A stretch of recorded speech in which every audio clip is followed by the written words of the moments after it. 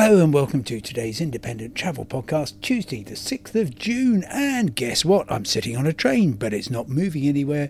This is the 1111, the express train from Fredrikstad in Norway all the way to Gothenburg in Sweden, except that it doesn't appear as though it's going to be going to Gothenburg. It looks as though it might be going to a border station called Halden and then possibly onwards from there. We shall see. Here comes the driver. I'm in the silent coach. Good morning.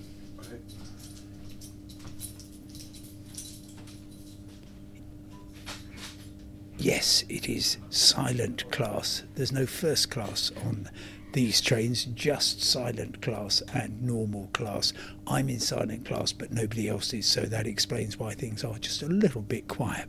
So, utter chaos and confusion. It reminds me a bit of some Sundays in the UK where you've got no clue about what's happening with your rail replacement buses. But I'm afraid it is very much in tune with everything else which has happened to me while I've been in the far north. I'm now actually south of Oslo, but let me talk through what happened.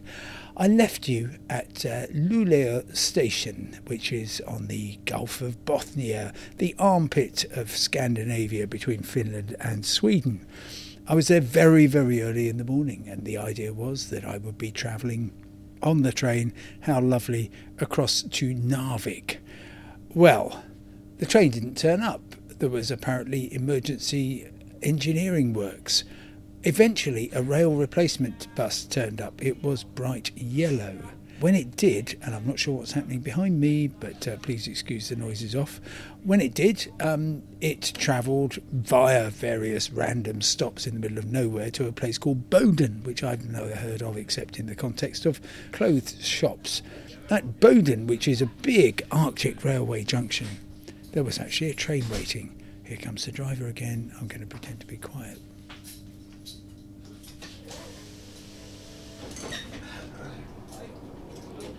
Right, people getting off, people getting on. This is all very encouraging. There was a train. It was the Kiruna Express. That's what I'm calling it. Don't know what its real name is. I do know that there were no passengers on it at all. It was great to meet the driver, David, and the train manager, and Kristin, and it was a very exciting journey. You can buy reindeer sandwiches on board. It arrived in Kiruna possibly a few minutes after the train had departed for Narvik. Never actually found that out. Pretty much everything seemed to be cancelled that day. And Narvik itself, fascinating place, effectively. It exists only because it is a mountain of iron ore. And it was with a couple of geologists that I travelled most of the way to Narvik from there. Journey of a couple of hours through spectacular scenery.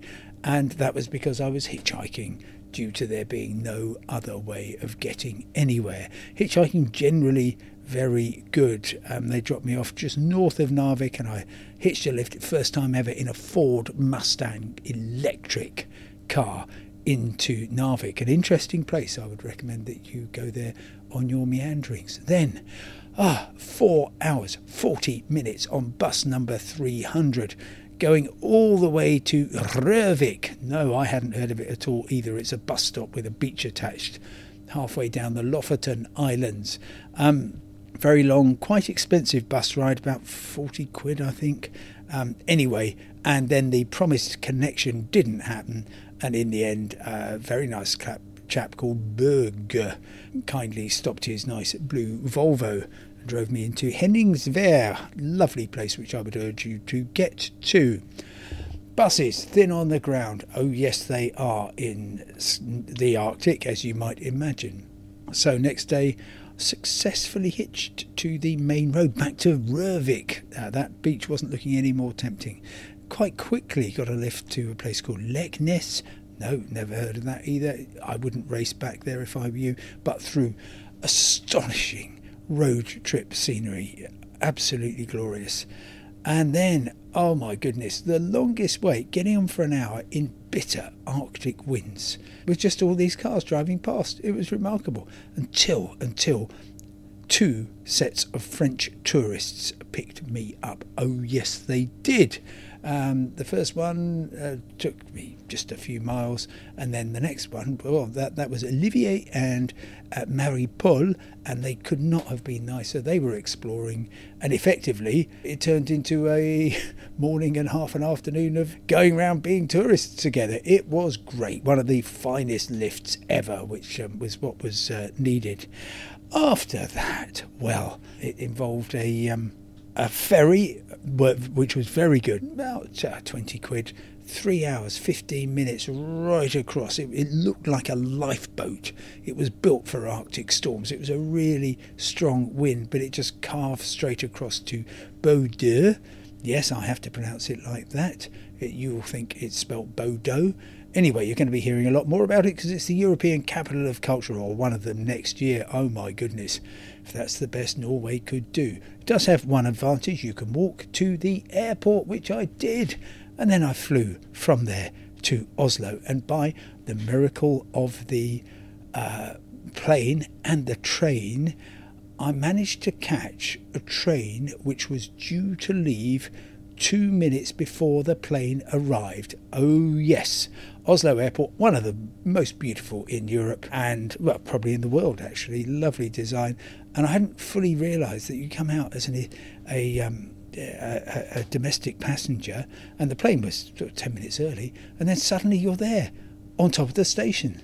And after one false attempt trying to get to the fly Torget bit, I found the right platform, went through two revolving doors, and finally got on the train with, I was going to say 2 minutes to spare. No, 2 minutes after it should have gone. And it was one of those marvellous trains. You get on, the doors close, and there you are in beautiful Oslo, which was an absolute joy. 10 o'clock at night, walking through the main city centre, beautiful, followed by a train out here to Fredrikstad, which has a most spectacular old town, and I would heartily recommend it. It also has the advantage of being about as far north as, let's say, the far north of Scotland, and a lot warmer than the Arctic North, and a train which may or may not go. As I speak to you, it is 40 seconds before it is due to depart. I'm not sure if it will, but we can find out very quickly. I am quite surprised that in a part of the world that you might regard as being, well, very well provided for, because Norway is such a rich country, and Sweden also, its neighbour, is doing pretty well, and they're trying to encourage people to travel by public transport rather than they're in their nice Volvos and Saabs, that the railways are quite such a muddle. But that seems to be how they are. Anyway, I'm going to comply with the rules of silence class very shortly. We are exactly now due to depart, but we haven't. Anyway, I will... Oh, hang on, we are. We're on the move. No silent class is looking, well, very silent because of the absence of people in it, but it's in any event an on-time train, and it is heading vaguely south in the general direction of Gothenburg. What could possibly go wrong? I'll talk to you tomorrow. Thanks for listening. Goodbye.